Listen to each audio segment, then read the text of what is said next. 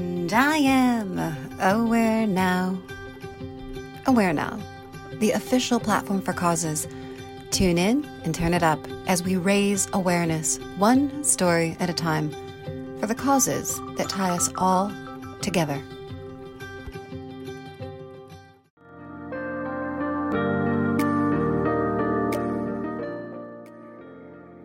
When he was 34, Alex thought he had the man flu, but collapsed and was rushed to the hospital, where he was given just hours to live and a 3% chance of survival. He had contracted strep A, followed by septicemia, which led to him having all 4 limbs amputated. As well as losing his limbs, Alex lost his lips and nose. But for all he lost, he gained so much. A life with more purpose and passion to serve than he had ever known. A quad amputee who advocates for assistive technology and inclusive innovation, Alex Lewis is an inspiration for all. Alex Lewis, first of all, thank you so much for taking time to have this conversation with me today. So appreciate you. It's a pleasure. Well, thank you for having me back. Yeah, absolutely. So let's just bring people up to speed. For those who are unfamiliar with your story, Alex, please share, how was it that you lost your limbs? So I caught a rare case of invasive group A strep back in 2013, and that led to septicemia, toxic shock syndrome, necrotizing fasciitis, kidney failure, dialysis, all sorts of things. So that was end of 2013, and then I spent the next 8 months in hospital going through double above knee amputation, above elbow single arm amputation, and below elbow single arm amputation, and then facial surgery to try and rebuild my face. And when people think strep, they think, oh, I've got a sore throat. They don't think about what that can lead to. They don't think about how a life can change so quickly. No, it's been quite interesting recently. So here in the UK, we've had a sharp increase in numbers of Group A strep over the end of last year and early this year. I think the deaths for children below 12 are up by 90%, 85-90%. It's crazy, because the pandemic and the children's baseline immunity level is so low that invasive Group A is coming on board, and it's been more in the press and people have been asking me more questions about it. So the awareness actually here in the UK has gone up quite a lot.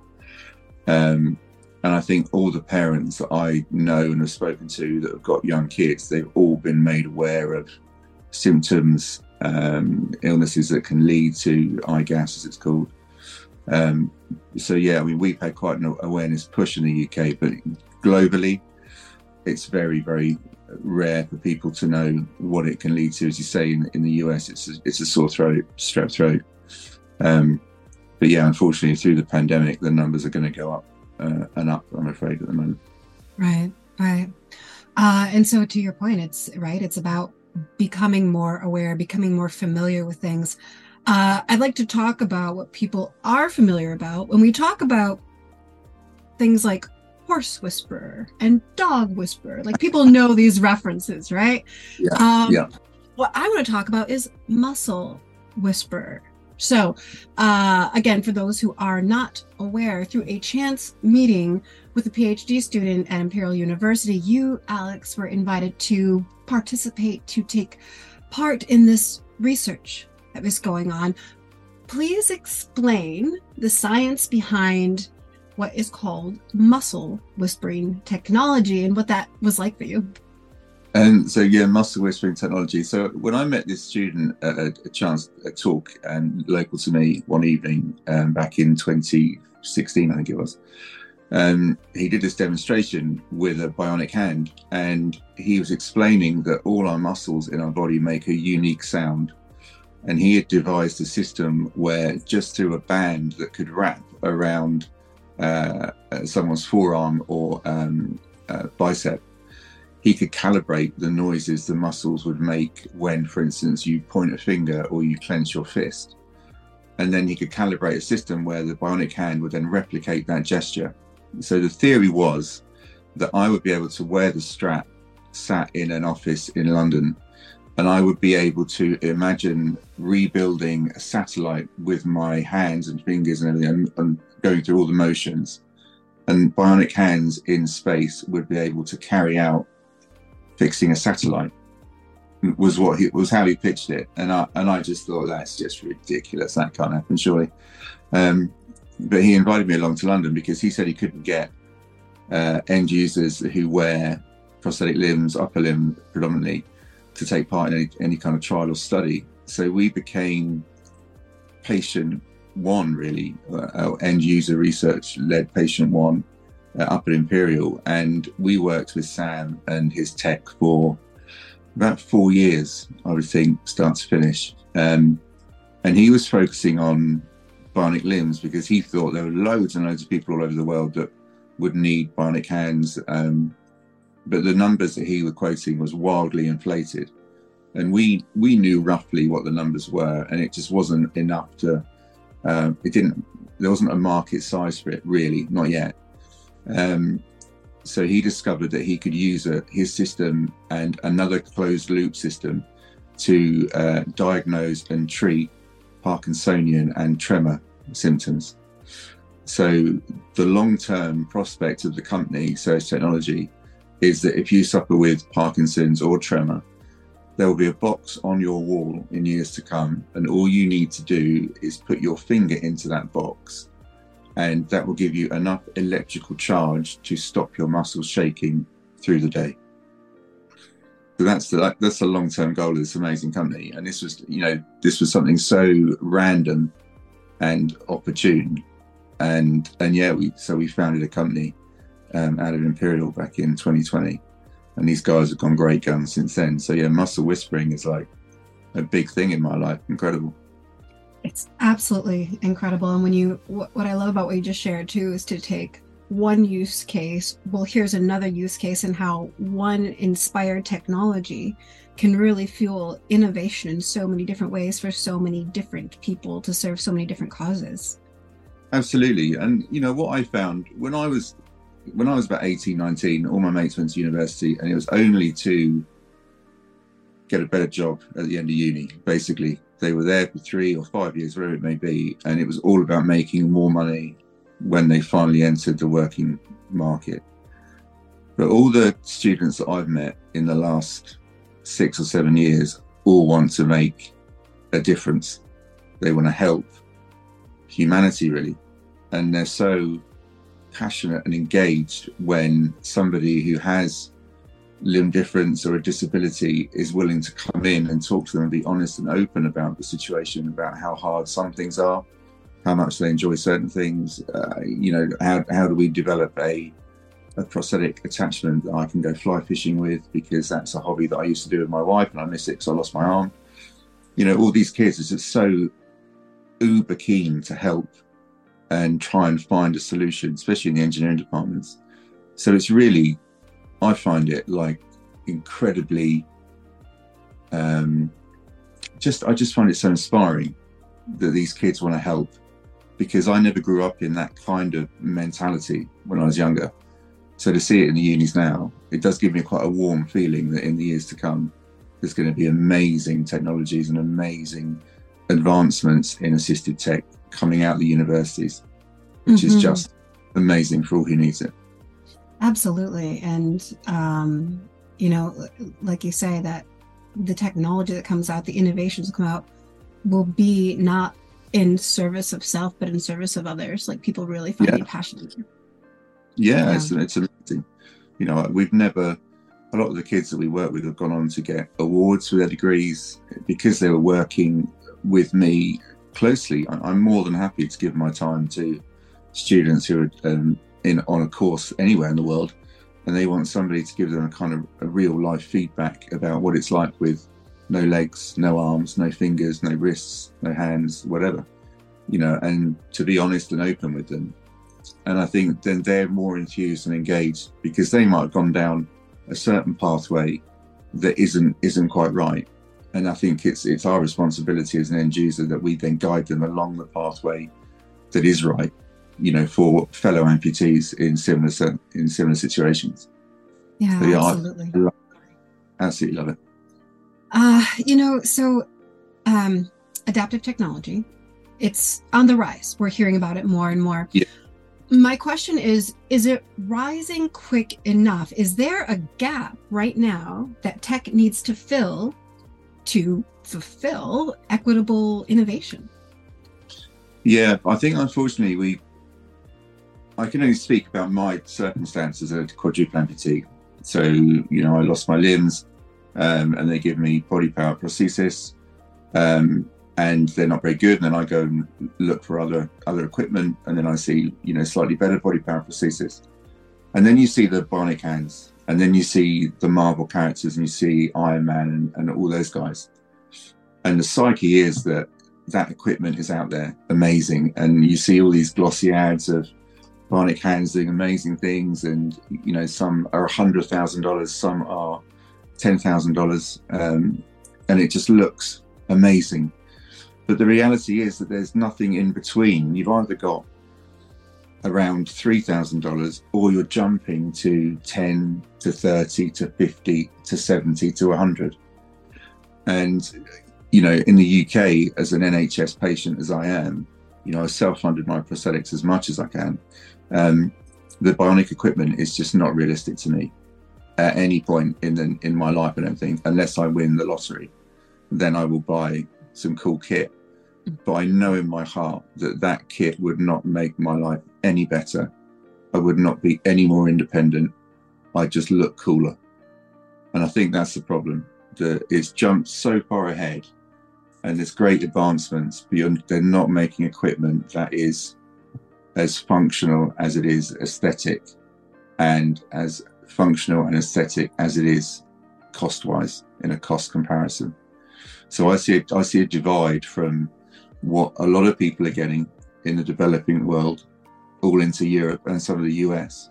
And then I'm seeing this massive gulf in between, and all the bionic kit and the microprocessor knee joints. I think I had a quote through the other day for me, because I wanted to know what my current cost would be if I had bionic elbow, bionic wrists, hands, fingers, knees, wrists, feet, everything I'm missing. And it was about $600,000 to put me in equipment. And that's $600,000 every 5 years. So it's just wildly out of control. And for us and the research work we do, all the kids that we work with, the students, it's think global. Don't think Western, don't think European, think global. Mm-hmm. There's a tiny amount, 3% globally of all amputees have access to and are comprehensive users of prosthetics. So there's a massive gulf just not getting anything that they need. And in my eyes, that's where we need to focus on. Yeah, addressing it on the global level. So let's stay here with numbers. Let's talk numbers for a moment, because as you mentioned, prosthetics, they are not inexpensive. And with your estimation, the expenses that you would have, we're talking like £7 million.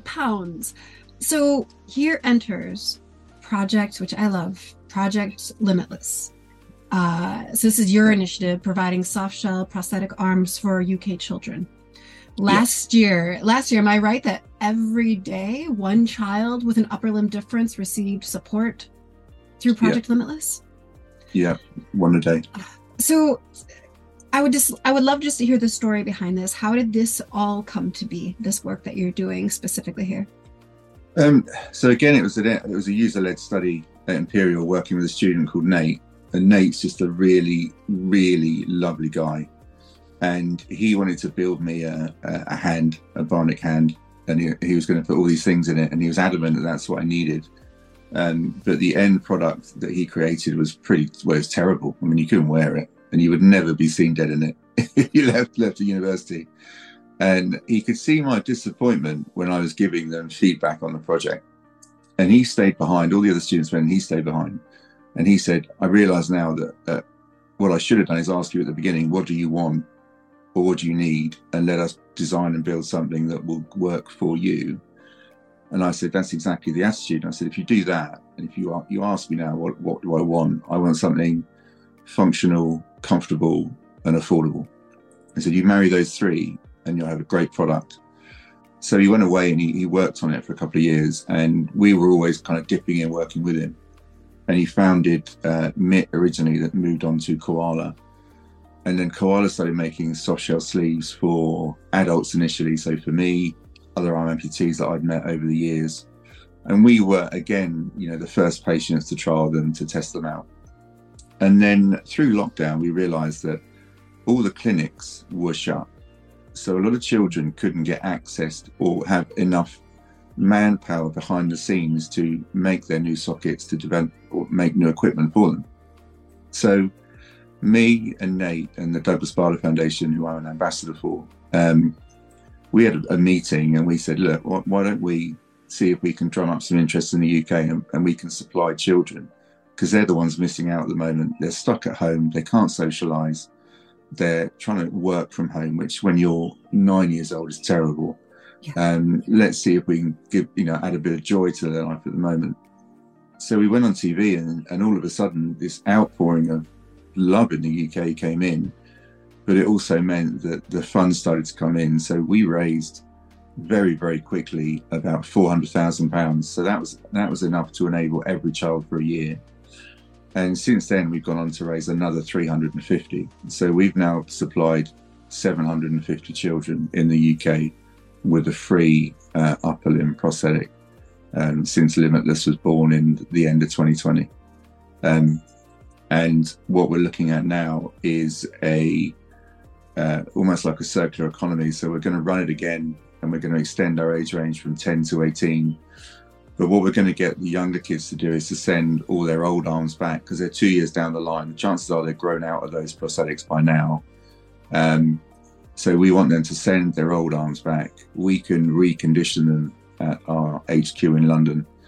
And then me and 4 other people are going to go out to the Ukraine in a few weeks' time and start to build a relationship there to see if we can supply limbs to the children in the Ukraine, where again facilities are in and out of power. It's going to be a torrid time for children or anyone in the Ukraine. So I think we can help over there and be able to give free limbs to kids in the Ukraine as well. Wow. And I love that, just being able to repurpose those assets, those limbs, and be able to serve others in that way. Yeah. I mean, a lot of it with normal traditional socket design is that once the socket is too tight, then you can't do anything with it. It gets binned. So amputees have so much kit in and around their homes. I mean, I've got arms and legs and feet and blades and all sorts of things dotted around my house. And I just send them to universities now, because I get the students to design better things than what I've got at home. But it also clears my home out, which my other half is quite pleased about. But we wanted something that we could possibly use for 4 to 6 years, rather than, a current prediction on a child is maybe when they're young, in and around sort of 9, 10 or 11, you're looking at a socket every 3 months. So 4 a year. So if you think that's 16 sockets over 4 years, and our children will get 2, and it gives them just as much functionality. It enables them to hold a pen, to hold a paintbrush, to ride a bike, to ride a scooter. It's really simple social things, and it empowers them, and it gives them independence and inclusivity. So it was a no-brainer, and it's one of the best things we've ever done. So amazing. Alex, assisted by technology, you've gone and done so much since the loss of your limbs. Please just share, and I know you've done a lot, so what adventures have you been on, and which is your favorite too? Okay, so I think skydiving was the first thing I did post-injury that kind of infused me to do more adventurous stuff. So I wasn't an adventurous guy before that, falling ill, and skydiving was the first thing that I thought, actually, I've been missing out on a lot. So now I'm just going to do as much as I can. And then we kayaked around the southern tip of Greenland for 300 kilometers over 10 days, which was just stunning. And then I went out to South Africa on the Namibian border, and we kayaked along the Orange River for about 14 days, which was, again, unbelievable. And then I was not tired of going on holiday, but all I felt like I was doing was just that. I was going and having a great time in a lovely country, but there was no legacy. We were leaving nothing behind. And I felt that it was wrong of me to not involve my community, the disabled community, in some way. So the next thing we did was Ethiopia. So in 2019, we cycled on a university hand cycle, which was a solar-powered, battery-assisted, four-wheeled, custom-made, double above knee amputee hand cycle. So we cycled through the Simien Mountains, and we then summited Ethiopia's highest mountain, Ras Dashen, which is about 4,500 meters high. And then in the meantime, we set up a affordable wheelchair facility in Bahir Dar. So there's been a lot of war raging since we came back in 2019. So our factory now makes mobility aids, prosthetics, wheelchairs, wheelchair attachments for anyone with a disability coming down from the north, from the mountains into Bahir Dar. And then last year, I went to Namibia and I crossed the Namib Desert on a mobility scooter. Unfortunately, the hand cycle that I should have been riding across the desert on was stuck on a container ship for 6 months. So I never got to sit on it in Namibia, unfortunately. But I did have an amazing battery-powered attachment from Tri-Ride that attaches to my wheelchair. So I bumped my way across part of the desert for 14 days, which was great. And then this year, I'm going to do a 500-kilometer, 24-hour cycle race local to me to raise money for a local children's hospital. And then in June, I'm just about to receive a 20-foot sailing boat that we've adapted into a rowing boat. And then I'm going to row across the south of England, so 400 miles in June, and then cycle all the way back through the south of England. So that's what we're up to now, really. But for me, Ethiopia is the one for me, because I saw something that just changed my world. It really did completely rock my world, and I couldn't believe how so many with so little could be so welcoming, happy, content. And just to think that we make a slight difference to those lives is just, well, it nearly makes me cry, quite frankly. It was just an amazing 19 days with amazing people. You know, we had such a kind of ragtag group of guys all thrown together. But we took Emma Bet with us. So Emma Bet was a double above knee amputee. So she was hit by a truck when she was 3 and lost her legs. And when she returned from hospital with her mum, the tribal elders of her village said, look, you might as well leave her to die in the ditch. She's of no use to us whatsoever. She will not be inclusive in our community. So her mum, outraged, moved into the city, and that's where we met her when she was 21. And she was just a beacon of light, really, on that trip. She's the first double above knee Ethiopian to ever climb a mountain. And to think that we made that happen with her, and she was just legendary, really, and she inspired all of us. And yeah, it was fantastic.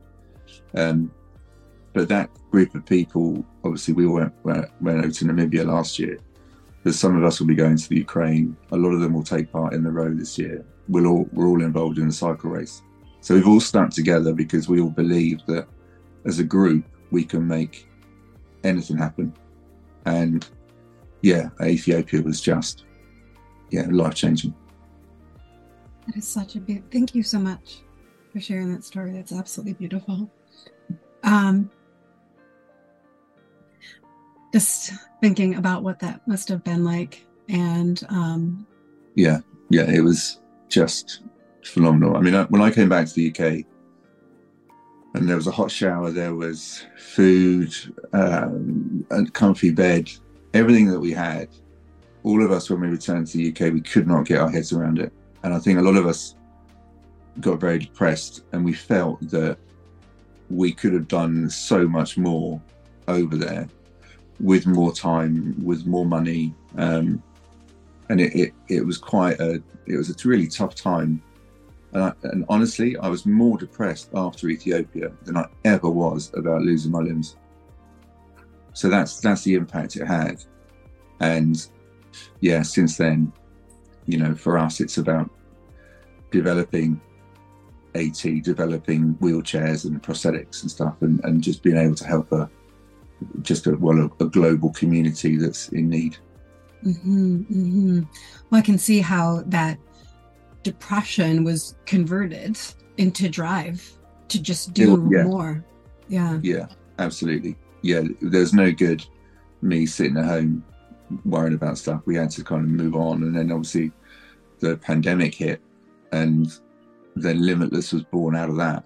So we've been very fortunate in that every event that we've done, one leads to another, then maybe one or two others, and then even more, and it's just this constant train of, you know, ideas and adventure, and it's it's amazing, really amazing. It's incredible. So I'd like to quote you. Oh, okay. Never in a million years would I have attempted this with legs and arms, but I'm not the man I was. Alex, these are your words. Now I'd love to hear in more of your words. Please tell us about the man that you are now that you were not then.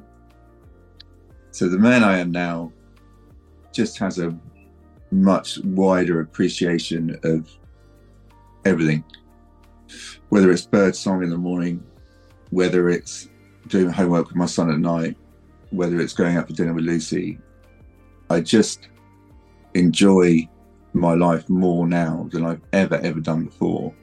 And the man before I fell ill was a man that was just languishing, not living a life that he should have done. You know, the best two things to come up out of those 33 years were Lucy and Sam.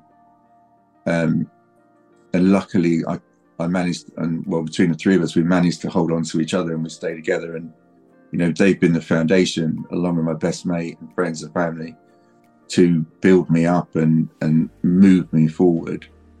And once I started moving forward, which was probably back in hospital with maybe a few sit-ups in rehab or learning to transfer into a car, that was the beginning of just keep going. And we've sort of never stopped from that point. We've never even looked back really to think, oh, what if that happened, or what if this had happened? It's just so much now is just incredible in my life that there's no way in the world I would want my legs and arms back now if by some miracle of science that was feasible. Because what I've achieved in the last 9 years now just probably outweighs 3 of my previous lifetimes, if I'm honest, for what we've done. More importantly, who we've done it with. Above all else, it's the people that we've been involved with, that we've worked with, that have supported, that have given me ideas and I've given them ideas. And, you know, now it's about harnessing that incredible network that we've built over the last 9 years and just doing some real good with it. And what I love about my life is it's just not normal. There is no 9 to 5. There is no, every day's different. Every night is different. You know, tomorrow I'm retrofitting a trailer so I can sleep in it for a month in June. Monday I receive a rowing boat. I've never even rowed as yet, and I'm rowing 400 miles in June. I have no idea what I'm doing. But it's exciting, and it means I've got to go down to the coast and get in there and learn to row in the cold. And, you know, what happens if I fall out the boat? And it's just so much is so thrilling and kind of dangerous, really. But we have support guys.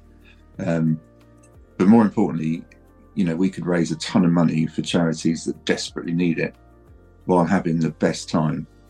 You know, sure, it's going to be hard, it's difficult, but, you know, what I do now, it involves students and universities and companies and groups of people and charities, and it's such a vast array of people that's making it possible. And I guess that's what we want to do more of. We want more people, we want more ideas. We want to do the extraordinary. I'm never going to be the guy that's going to say, right, I'm going to run a race, or I'm going to do something that's been done before. For me, it's all about the unknown and how we make that possible, and who we bring along for the ride with us, and how they help and how they make it possible for us. So yeah, I mean, the guy that I am now could not be further away from the man that I was before I fell ill. Man you are now is limitless. Hopefully. Well, we'll find out in June when I go rowing. I guess June will tell the tale. June might be a different story. So another quote of yours. It turns out that this is the best gig in the world. What was deemed an absolute tragedy has turned out to be the greatest journey.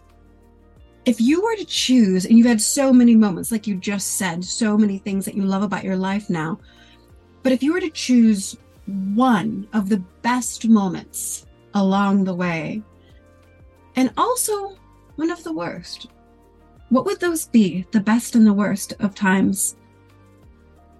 I think probably emotionally, it centers around my son. So the worst time was when he arrived in ICU and I was in Salisbury and I hadn't seen him for weeks on end, and Lucy brought him in. And when he came into the unit and he was sort of scurrying behind Lucy and looking around, and you could see all the machines and beeping, and he was like a rabbit in the headlights. And then when he saw me, he hid behind Lucy's legs. And I remember thinking then that was just the worst thing I've ever seen. And I didn't have an answer as to how I could change that. I was at the mercy of the health service, my surgeons and the doctors, but that poor little lad just looked at me and thought, that isn't my dad. And any parent, you know, if you could imagine that, it was just heartbreaking, utterly heartbreaking. And the best moment has been every moment since, where he pats me on the shoulder, he helps me fix a bike, or he goes out with me on a motorbike, or, you know, he'll jump in the boat for the row in June. When I go to his school with all the toys that I play with, and all the kids are going, oh my God, that's your dad, he's amazing. And I see that, then that is the drive. Ultimately, that is the drive. So he has been part of the worst that wasn't his fault. But the best moment since has been just how we managed to try and rebuild the bridge that wasn't there, that had gone. Not for long, it was a short time, but man, it felt forever trying to get him to be happy with me, be able to see that I was still dad. And I think because of the dad I was, it just instilled a fire that I was never going to be that dad again. But for now, it was about him and how I could get him to get his head around the tragedy that we thought it was at the time.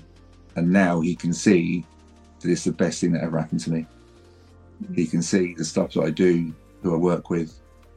You know, it's amazing, and he's part of it, and he's on that journey with me and Lucy and all my mates and my family. We're all on it together. But yeah, for me, every time he comes home from school, you know, he'll say, what have you done today? Who have you spoken to? What have you broken? What are we building? What are we doing next? Where are we going? You know, he's just infused by it. And I think that's probably the greatest achievement of all of us together that's worked to make it happen. Mm-hmm. That he is so at home with what happened to me and at ease with how I am, which is just amazing. And I love being a parent. I can only imagine how incredibly difficult that worst moment that you shared would have been. I mean, all you want to do every time you see your child upset, you just want to give them a hug and tell them it's going to be all right. And I couldn't do that. I was lying. I couldn't move. I couldn't, I think I lost my arm at that point. I had surgeries on my legs. I had no way of moving, and I couldn't really speak very well. And I just felt helpless, absolutely, just utterly helpless. And Lucy was amazing. She was fantastic. And we could not, Sam and I could have not reconnected without her. Mm-hmm. She made sure that every night she was saying, "He's still your dad. That is daddy's going to be fine. He's going to come out and he's going to be great and things are going to be fine." And she kept him going and going. So yeah, without her, we wouldn't be in this kind of glorious state that we're in, really. Mm. And the fact that from this loss, there's so much you gained again. And it seems then in that way that as much as you've grown as a person, you've been able to share that and give that to your son, to Lucy, to, like you say, your mates, Yeah. your family, that they've been able to grow with you, sort of living vicariously, perhaps, maybe through what they've seen in you. Yeah, maybe. I mean, I think another one of my greatest achievements is that the two guys that worked with Jeff Watson, who saved my life, is now one of my greatest friends. Alex Crick, my plastic surgeon, who was phenomenal in rebuilding me, she is now one of my greatest friends. My prosthetist is a good mate, great mate. And what I like now is that if I go to them and say, right, I'm thinking about going to the Ukraine, do you want to be part of it? They don't even hesitate. They just say, yes, we're in. And that for me is like, I've never met you guys without stress. And to think that I might not have them in my life would just be terrible. What they've given me and what we're going to give others, it could be immeasurable in time. It's just such a amazing thing to be part of.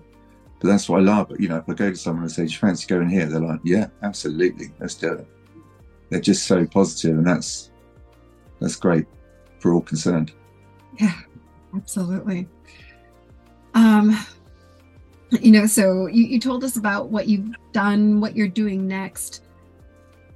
I guess right now I'd like to ask, for those who feel limited by their abilities or constrained by their technologies or lack thereof, what words would you have to share, Alex? What words would you leave them with to give them hope? All the hope lies in our children that go to university, our children that get involved and look at how we can or they can develop better ideas, better products. For me, all the blue sky creativity is in our kids.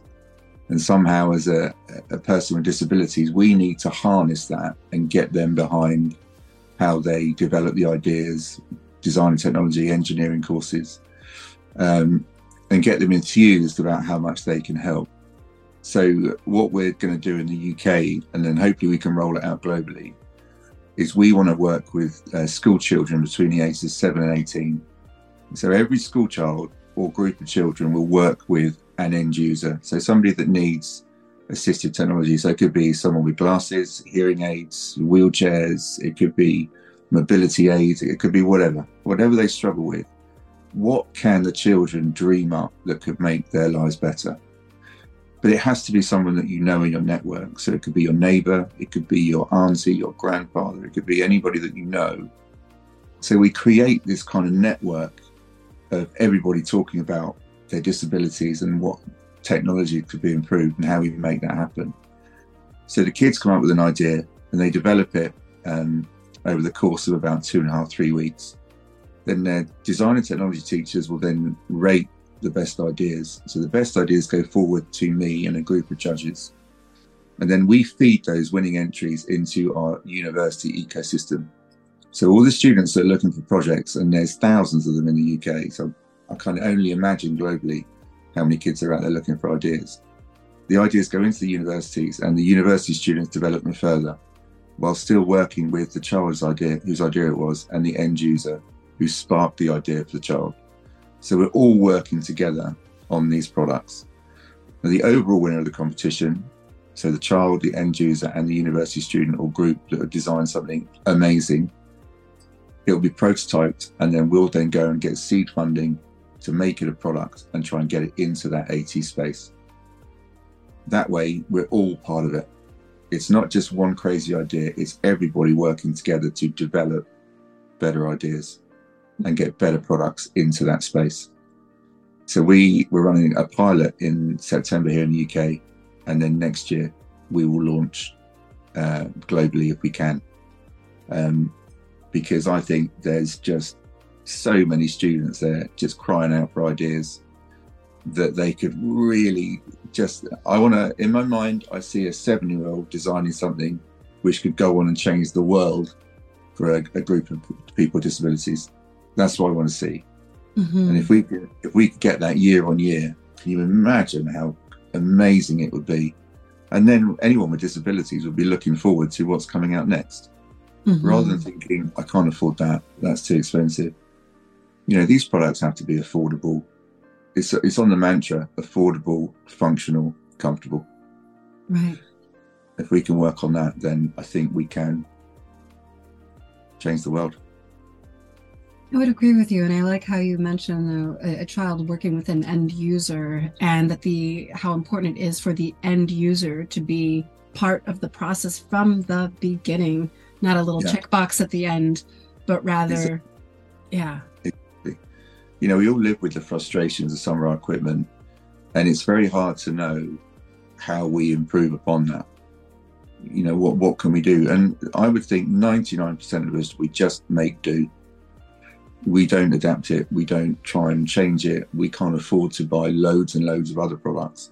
So we just deal with it and we work around it. But in this day and age, you shouldn't just have to work around a product like that. You know, if you think what we've invented over the last 100 years and you know, the technology revolution of the last 30, surely we can be building and developing better products around disability and assisted tech. And there are great companies out there doing it, you know, and we work with them, we've seen them. We just need more of them. Yeah, absolutely. And to make them pretty. I mean, exactly. Why aren't they cool? You know, we've all got an iPhone. We love it. Everyone loves an iPhone, don't they? When the iPhone came out, it was beautiful, it was sleek, it was a game changer for mobiles. Well, that's how assisted tech should look like. You know, a phone is a bit of assisted tech, I think. Yeah. You know, I run my life on my phone, so that is assisted to me. You know, but why aren't we seeing all the products like that?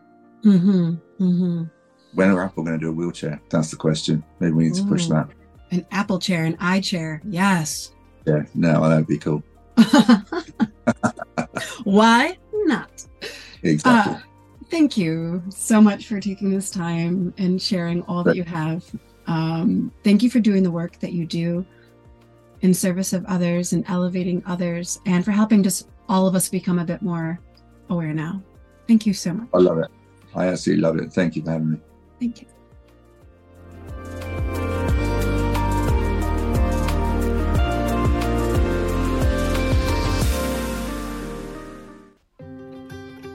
Tune into our podcast, subscribe to our magazine, find us and join us online. Visit IamAwareNow.com. We will no longer wait for permission to change the world. Together, we are aware now.